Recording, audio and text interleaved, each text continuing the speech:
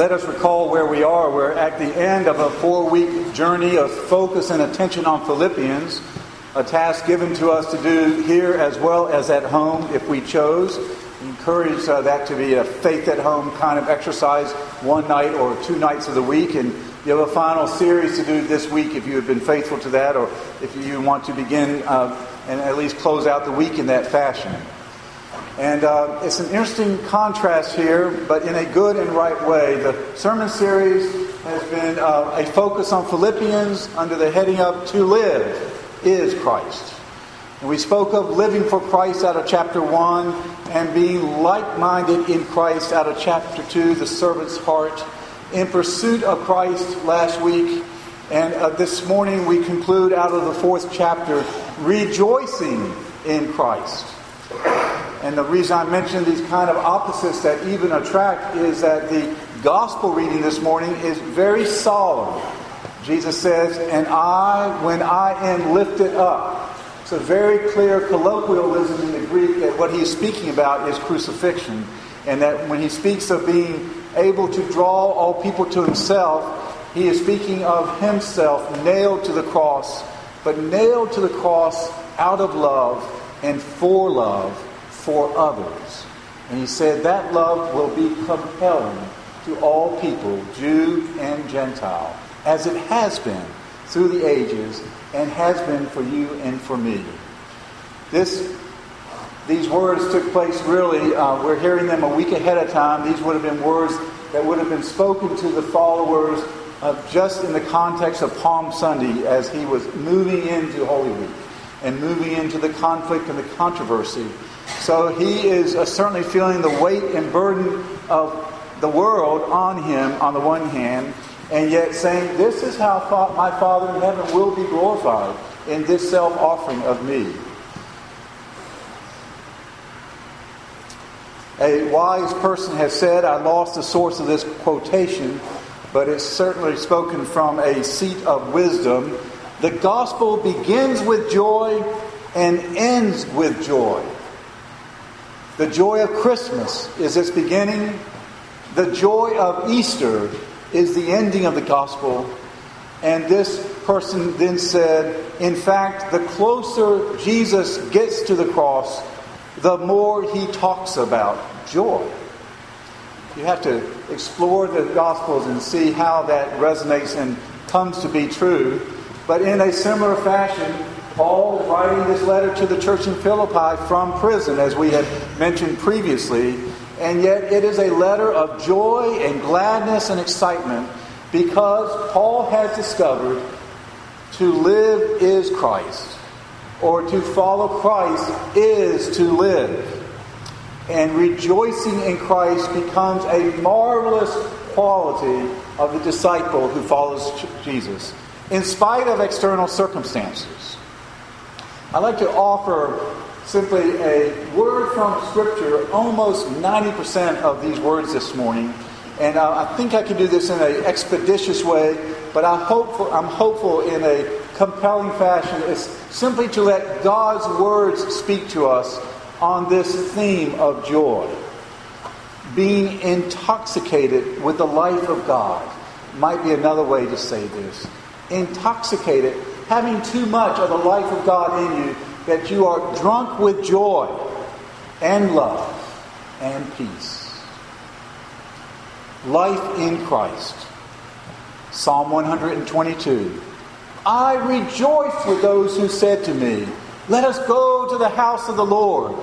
This is one of the Psalms of ascents up to Jerusalem to worship in the Holy Temple.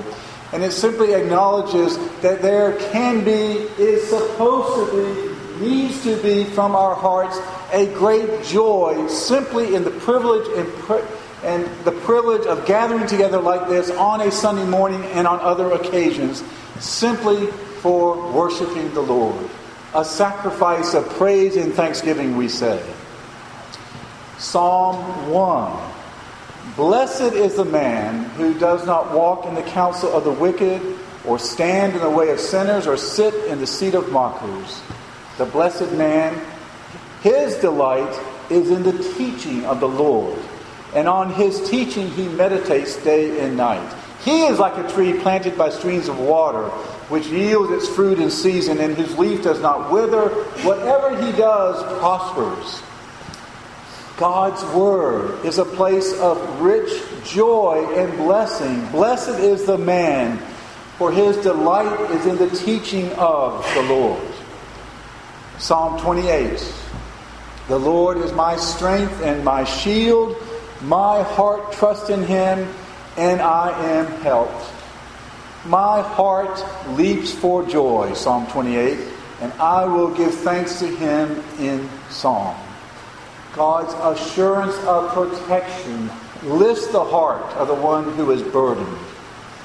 And finally, from the New Testament, life in Christ, Galatians 5:22. What is the byproduct of life in Christ? It's the fruit, the final result of the planting of that seed years before. Finally, from the seed and the blossom comes the fruit. The fruit of the Spirit is what? Love, joy, peace, patience, kindness, goodness, and faithfulness, gentleness and self-control. Simply welling up from the Christian, life in Christ. Well, what about life for the sinner? Is there any joy in that sin posture that we all know, because we all are sinners at times? We miss the point of life. We cross over a line we should not have crossed over. We play out of bounds from the game of life. And Jesus tells a parable for those who need to hear a word of hope. Suppose one of you has 100 sheep, he writes, and he spoke and said, and loses one of them. Does he not leave the 99 in the open country and go after the lost sheep until he finds it?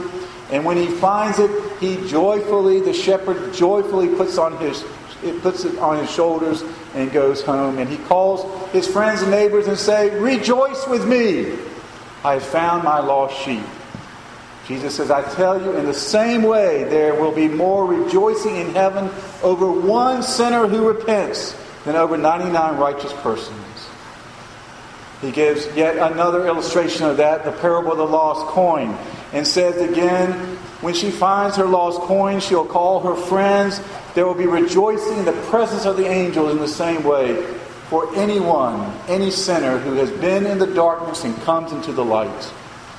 And of course, the story of the prodigal son and the joy of greeting that prodigal child and meeting him out on the road, welcoming him home. So Psalm 51 will say to or of the repentant sinner, Lord, create in me a clean heart. Renew a steadfast spirit within me. Do not cast me away from your presence again or take your Holy Spirit from me. Restore to me the joy of your salvation. There is joy for the sinner who is found. And what about difficulties and other kinds of suffering? Jesus says, blessed are those who are persecuted because of righteousness. Theirs is the kingdom. Blessed are you when people insult you or persecute you or falsely say all kinds of things against you because you are being faithful to me. He says, rejoice. Rejoice and be glad, because great is your reward in heaven. Paul, writing from prison, knows the wisdom of Jesus' words, no doubt, and rejoices from his prison cell. First chapter of the book of James. Consider it pure joy, my brothers and sisters, whenever you face trials of many kinds, because you know that the testing of your faith will actually be a means of growth. It will develop perseverance in you. And perseverance will finish its work of growing you so you will become mature and whole, not lacking anything.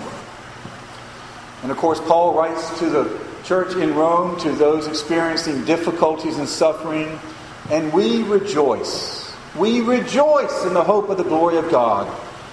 Not only so, but we also rejoice in our sufferings, because we know that suffering produces perseverance, character, and character, hope. And hope does not disappoint us, because God has poured out his love into our hearts by the Holy Spirit whom he has given us. And Nehemiah, writing from a time of exile and return, an Old Testament prophet said, "Don't grieve, for the joy of the Lord. The joy of the Lord is your strength." So how fitting as we prayed the collect today for the 5th Sunday in Lent. And we concluded that prayer, "Our hearts may surely there be fixed where true joys are to be found." Our hearts fixed in life in Christ. Fixed for the sinner who comes home.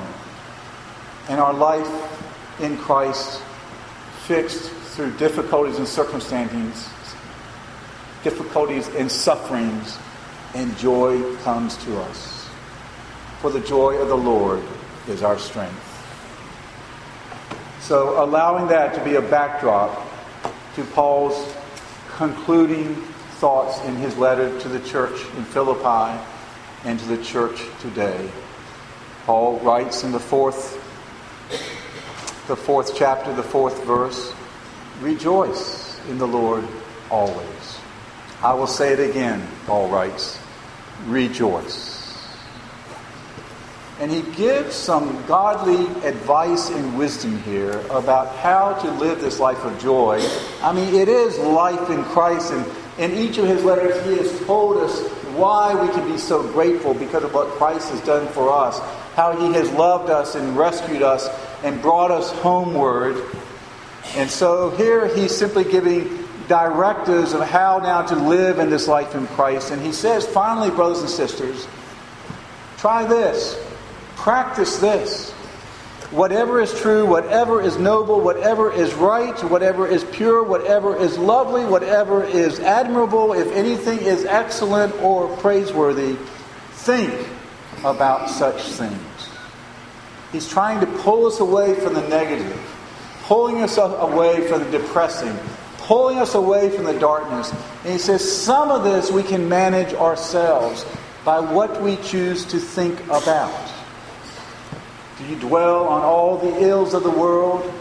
Do you dwell on all the ills of your life? We all have difficulties. But do you dwell there? Do you get stuck there? Or as a disciple in Christ, do you dwell in the land of joy? Do you see the good? Is your pitcher half full or half empty? And what Paul is saying and what Scripture is saying and what is offered from Jesus is that for the disciple, always live as if the pitcher is at least half full, if not more. And Paul gives us another hint and another directive here. Later in the chapter he says, I have learned to be content, whatever the circumstances. Sometimes we let the circumstances determine whether it's going to be a good day or a bad day. We walk out the door, and if it's cloudy, it's going to be a bad day. If we walk out the door and it's sunny, it's going to be a good day. We walk out the door, we drop our books on the way to the car, or the car won't start, it's going to be a bad day. We walk out and the car is fine, but we get bogged down in traffic, it's going to be a bad day. And Paul says, I have learned to be content whatever the externals are of my life, whatever the circumstances. So I know what it is to be in need. He is right then. He's in prison. And I know what it is to have plenty. He was a prosperous Jew, no doubt, from a prosperous family. I've learned the secret. Eugene Peterson says he has learned the recipe of being content in every situation, whether well-fed or hungry, whether living in plenty or in want. What's the recipe, Paul? What's the secret? I can do everything through Him who gives me strength. The secret, the recipe is life in Christ. Life in Christ. Living for Christ. Like-minded in Christ. In pursuit of Christ, growing towards Him. And rejoicing in Christ. That remarkable, miraculous relationship, one-on-one between every Christian and the Lord Jesus is the recipe. And it's found in the places that we have named. in God's Word to be fed the recipe, life in Christ. In worship, to be fed, to be nourished, life in Christ. In small group gatherings in that life with other disciples. In ministry, tea room and gift shop. The Christian Learning Center auction and barbecue last night. Reading camp that is ahead of us. All these places of ministry where we find that the recipe is effective and works for us. And so we come to the end of this 4-week journey, and we end certainly on a high note. Jesus on a high note, yet moving inexorably towards the cross. And yet we know what is beyond the crucified Lord is the risen Lord. We anticipate and expect the joy that will come beyond the glorified Lord. And for our lives, brothers and sisters, a life lived in joy. Not manufactured joy, not manipulated joy, but through life in Christ, by the power of His Spirit on us, the converted heart, the melted heart, the convicted heart. Out of that comes joy and gladness, love for service, faith and trust in God. A final thought. Being intoxicated with the life of God. As I prepare to write about joy and think about joy and speak of joy this morning for this service, I didn't feel joyful at all. It was really kind of embarrassing to have to preach and speak on joy and saying, I don't even feel like joyful. I'm not very joyful now. I realize it is quite a challenge for some of us sometimes. This is a very real problem. And as I looked through Scripture and saw, that word appears 300 times in Scripture. The word rejoice appears 120 times in Scripture. There is a word there. It is a word of encouragement for us that when we are burdened, when we don't feel joyful, when we are pulled down, Paul's saying, come back to the source. Come close to the source. Come to the Lord Jesus. Receive His Spirit new and fresh. And you will leave filled with joy. May that be for us in our lives. May that be the experience, the genuine, authentic experience of our lives. And may we also more and more be able to say, I've learned to be content in all circumstances. Whatever life throws at me, because my life is in Christ. I know the rest of the story. I know my story with Him. It's all about joy, finally, and love, faith and hope. Thanks be to God. Amen.